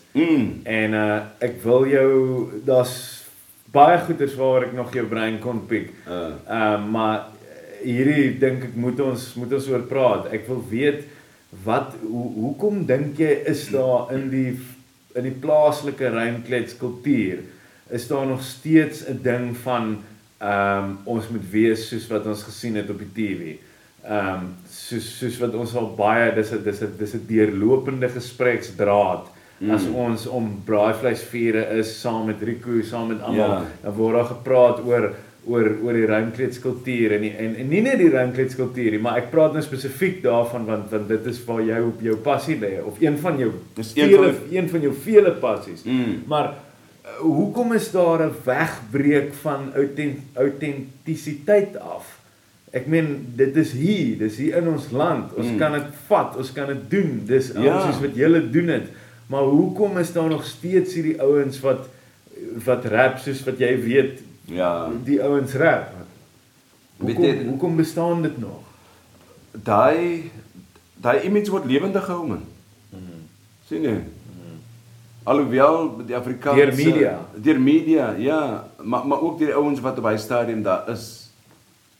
Jy weet, so die feit dat hulle hier is, hulle hierdie klein ouetjies wat namaak Is min, ja, is min, is net een ou. Hulle spaak nog klein ouetjies. Yes. Ek check. Yes. So as ek nou 'n voorbeeld kan maak.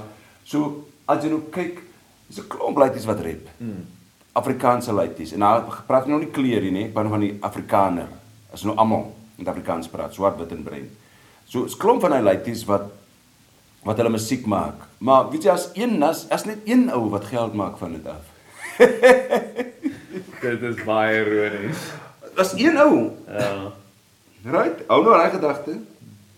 En dan is daar miskien nog 'n ou wat amper geld maak van dit.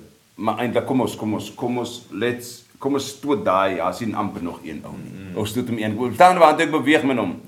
So, nou die een ou hier bo wat nou hy word betaal en hy speel saam met top artists. Hy speel met, kom ons sê hy speel op die koppie, hy speel sy headline act. Maar almal die ander is nie daar nie. As jy so 'n platform nie. So wat gaan daai ou doen? Wat moet hy doen? Omdat hy's alleen daar. Hy moet raak soos die norm hierbo. Of dit nou pop is, of dit nou rock is.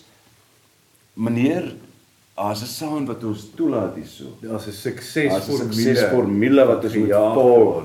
Ja, en dis daai en doef en dit en dat en trap hats. Ja, het vir so ja, allei ja. En hy klink soos 'n sprayer actually as jy daaraan dink. Ja. En hy gates kry swaar wat hy wil deurlaat.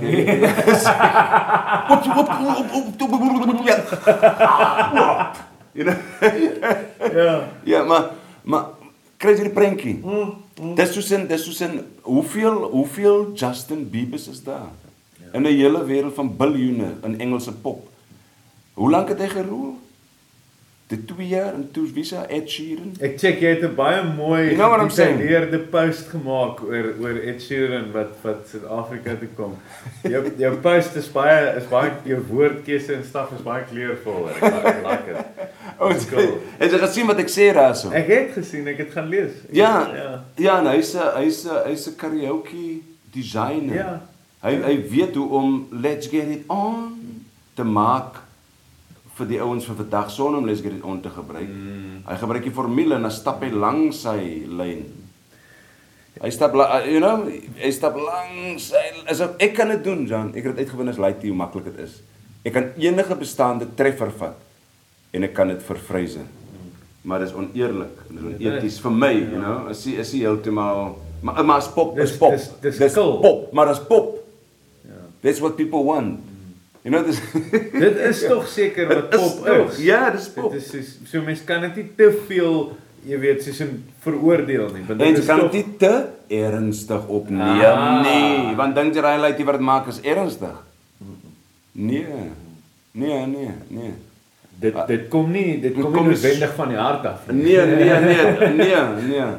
En ons weet mos wat die kultuur van popmusiek was. Kultuur van popmusiek, dis einde popmusiek. Populêre musiek het bestaan. Hulle het dit pop genoem wanneer dit van 'n kroeg afkom en dit spoel oor en die radio wil dit ook speel. Dis hoe pop gebeur het. Nie andersom nie. Kom ons klink soos hy nie. Pop is wanneer iets wat nie so populêr is nie, of wat ongehoord is, populêr raak in 'n musikale terme en dan cross it over. As ek nou 'n hedendaagse voorbeeld kan maak, Mumford & Sons. Ja. Toe wil almal hoe maak? Ja. Exactly.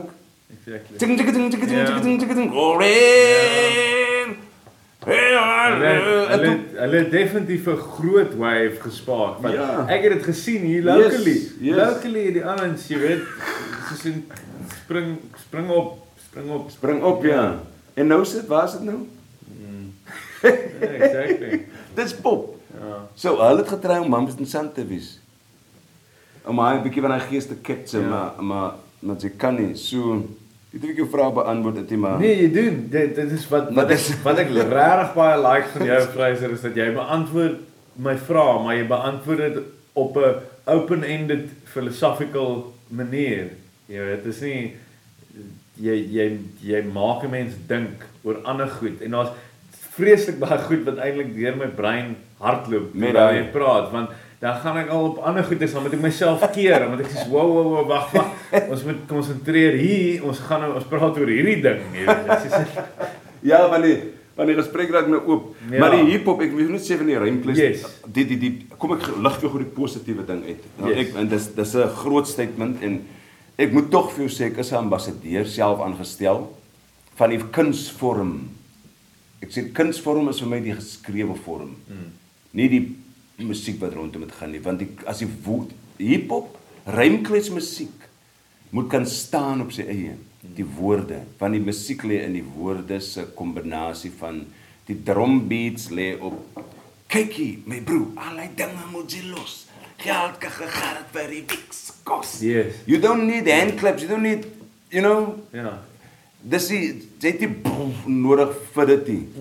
Is nou POC uittreksel daar so. yes, daar is, Gian het daai gedoen, met sy tune, dit is op 'n kompilasie album, ek dink nou aan Gian, want ons het hom gisterand gesien, Yes. hy het gespeel ook gisterand, kyk jy moet jy los, dit is op 'n wingerdstok, ek dink 'n kompilasie album, en dit sal nog wat cool is, dit sal regtig nice is as hy actually weer eendag daai tune doen, en hy kry maybe vir jou, of vir Churchill, of julle Op albei, POC, of soos, ja, Samados. ja, maar anyway, ja, daai tune, Ja, so hy is nou 'n tipiese voorbeeld van die krag van die rymklets. jy kan die beat maak, Ja, sonder dat daar 'n beat is. Sonder dat beat is. Maar wat ek wil sê is dat daar's op die oomblik is dat daar duisende Afrikaanssprekende laities wat dink hulle kan rap. Nou ek sê nou dink hulle kan rap. Right, ek los nou daai, onthou nou daai, wat dink hulle kan rap. Maar daar is daar duisende Afrikaanse laities wat kan skryf. Rymklets. Hulle skryf dit. Alright. So dink jy kan rap en skryf is iets verskillend. So die ouens wat dink hulle kan rap, daai ouens verdwyn. Hulle verdwyn, die rappers verdwyn, maar die skrywers bly. Hoor jy wat ek sê? Hoor dit is Die skrywers bly. Ja. So daar die skrywers as 'n see van rymklets in Afrikaans, maar daar's 'n klomp skrywers wat omdat hulle aanhou skryf. Hulle is nie die ouens wat die fame, hulle jaag nie die fame. Hulle jaag nie die fame nie. Hulle doen dit want hulle moet dit doen. Hulle moet dit doen, ja. Jy weet nou wat ek waaraan ek op pad is met die Ja. ding. Hulle doen dit want hulle moet dit doen. Dan maar dis goed dat die laities wat die trek volg in die nuwe hedendaagse goed laat hulle taal begin agterkom. Weet jy wat Afrikaans rymklets gedoen het? Weet jy wat dit gedoen het? Afrikaans rymklets is 'n teenpool vir die American Bull. Op sy eie manier. Is ironies, want they aspire to be American, but then they turn out. Jy hoor wat ek sê? So nou luister die ouens hier toepakkie. Ja. Hulle stap verby my huis, hoor ek. Jy kan my sê, wat jy nou doen? Ja. Is Afrikaans. Oh, wey. Is ons laities wat Ja. na hulle mense luister. Hoe crazy is hy nie? Ja. You know, en ek sit daar en ek skryf blogs, ek skryf vir Rymklets Republiek, ek doen CD reviews. Yes, ek sien jy doen 'n review van die Broederbond. Ja, ek doen nou weer 'n review van hulle, ook van 'n album wat hulle 'n compilation het hulle bymekaar en my vertrekpunt is rondom my compilations en rondom Rymklets. Rymklets is groter as rock and roll op die oomblik in die land. Niemand praat daaroor nie. Jy hoor wat ek sê? Definitief. Afrikaanse rymklets is groter as rock and roll. Beslis. Die subculture is groter. Waar is die rock and roll is die young rock and roll wat jy van weet wat surfers soos die Afrikaanse rymkletters, wat events organise, wat park jams wat gaan. Ja. Hulle geek nie omdat hulle jy weet mos hoe jy in die geek scene ingekom het. Jy word nie betaal nie, jy wil net op 'n stage waar jy kan.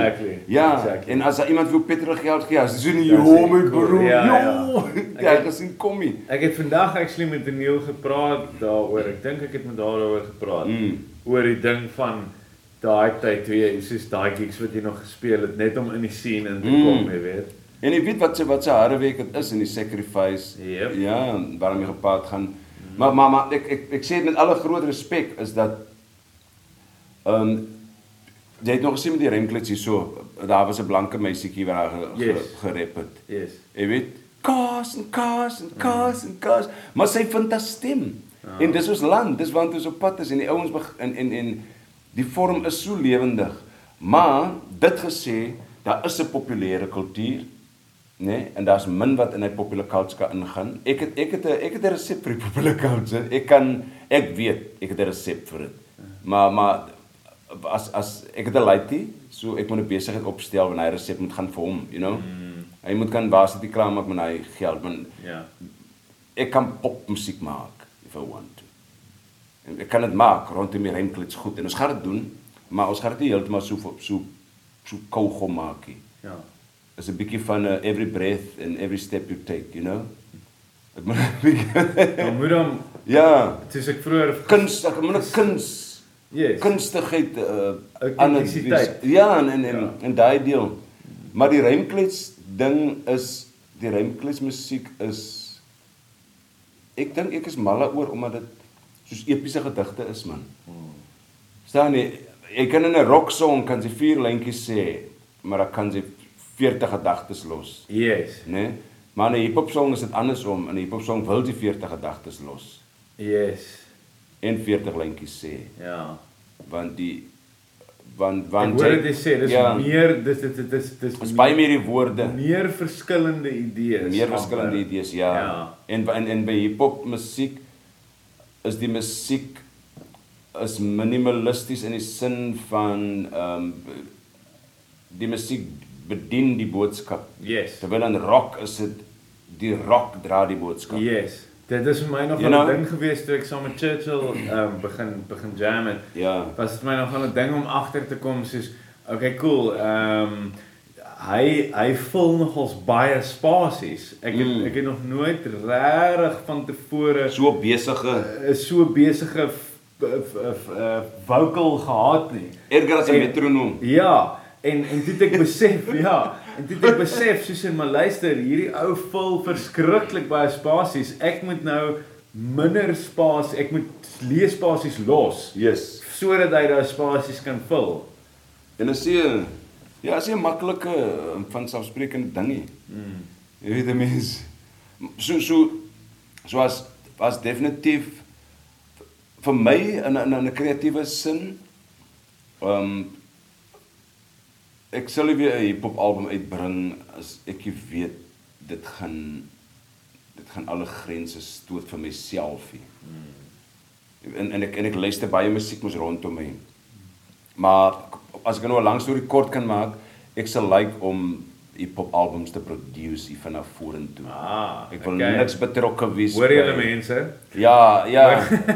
Frazer is keen. Ja, dus ek sal liewer graag wil seker maak dat die van ons beste rymkletsers het top notch sound design. Jy self rymklets nie meer baie nie. Ek is nie meer, ek kan vir jou regtig sê ek voel net dis 'n rymklets self het 'n unwritten code en die unwritten code is street cred. En ek dink nie 'n man kan so lank street, you know. Sy raak ouer en sy raak dit en ek het nog nooit rymklets gedoen vir rymkletsers nie. Dis my twist op die hele ding.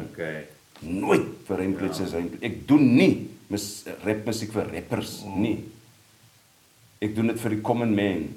So my gevoel oor rymklets is heeltemal anders want rymklets self beperk hulle as ons 'n bietjie kan praat van die kreatiwiteit. Die ouens het vind dit in die Amerikaanse culture dat die temas is baie hoe ek jou kan uithaal met my woorde, hoe ek kan my so gooi, ek kan sinne bou, maar gerig teenoor jou. Is gerig teenoor iemand. You know? Ja. Dis is 'n doel. Ja, dis is kom ek sê nou, so min ek en jy doen nou 'n rymklets ding. En dan sit ons nou, ja, Frazer, jy sit reg oorkant my. Nou gaan ek by jou ore my woorde verbygooi. Maar jy probeer vir my nou half impress en uitvat, ja. Maar as jy nou daai tipe rymklets is, ek die volgende rymklets. Ek gaan rymklets oor hierdie koppie en hoe die koppie gemaak is en waarvan dit kom het en wie was die ou wat die koppie geshape het? Wie is die ou wat die koppie gevorm het?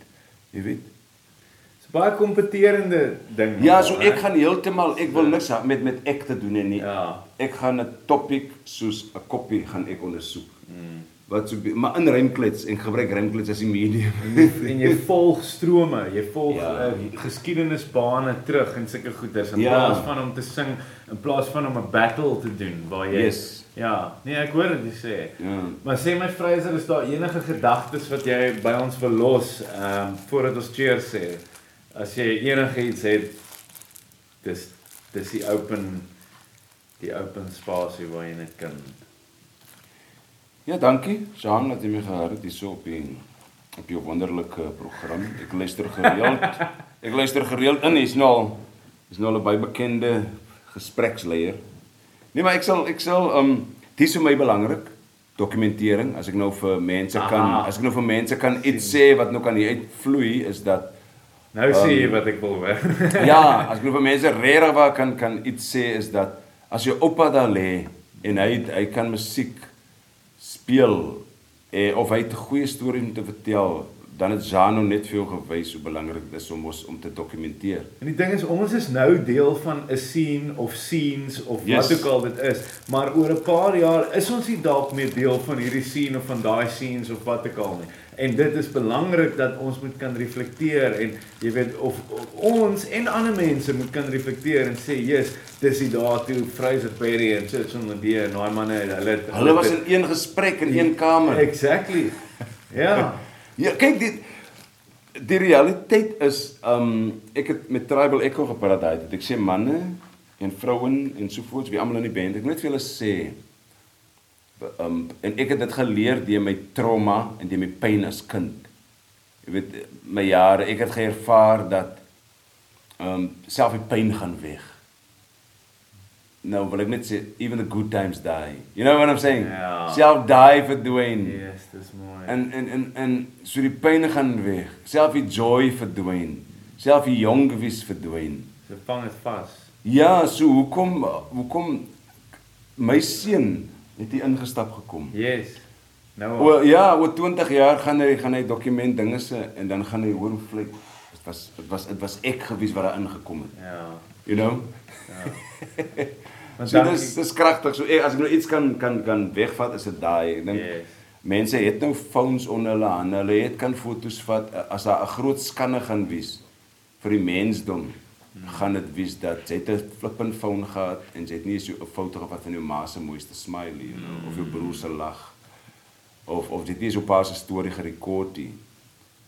Daar is mense hoef dit te doen nie, maar is oomblikke wat net spesiaal is. Ek het vriende van my wat vir die jaar dood is, afgesterf het, wat ons in gesprek gesit het, wat ek gerekord het, wat ek vra, hoorie bra, kan ek maar net die ding play druk?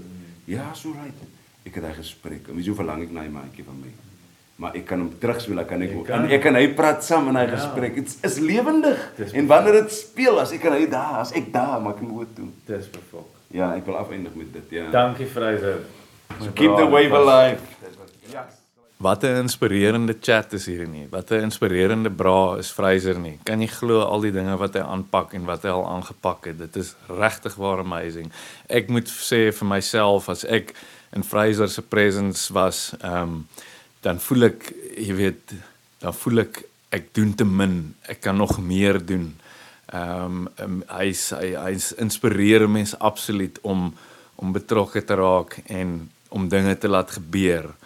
Mens moenie, hierdie lewe is net so lank, mens moenie spyt wees later oor goeders wat jy nie gedoen het nie. Hy's 'n ou wat in die oomblik 'n ding doen en vasvat en dinge raak sien en connections maak en sien hoe dinge kan beter wees vorentoe. Hy het 'n verskriklike positiewe uitkyk op die lewe.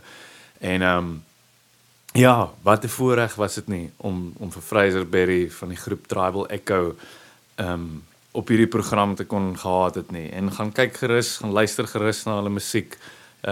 Baie positiewe, uplifting musiek. En daar's 'n ietsie vir almal. Daar's 'n Tribal Echo kan nogals mense van verskillende walks of life, wil ek amper sê, intrek en deel maak. En dit is wat ons nodig het in hierdie land. Dankie dat julle luister en as julle enige feedback het, gee my gerus. Ek luister graag na feedback. Stuur my 'n e-mail by info@tunestudio.co.za. As jy net wil chat oor enigiets, ek gesels en ek luister graag en ek smeek eintlik so 'n bietjie hierso vir feedback.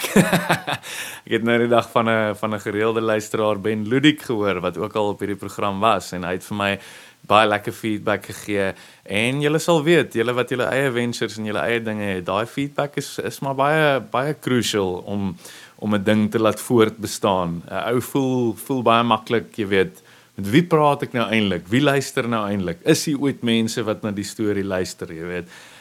Dit gebeur baie maklik. So julle is belangrik. Julle wat luister, ek weet is baie afgesaag. Bands sê dit altyd van die verhoog af, maar dit is so. Julle is die ding wat hierdie ding vorentoe catapult, so to speak. So kom in aanraking, maak voorstelle, raak betrokke, gesels met my, gerus. Tot die volgende keer. Cheers julle.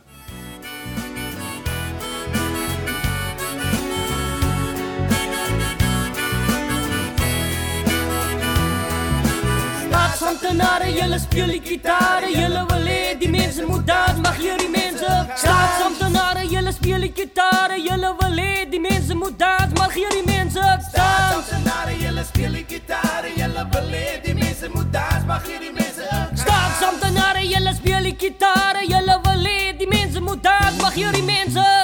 Meneer die president, ek wonder of jy my ken, ja. 'n paar jaar gelede het ek vir jou party gestem.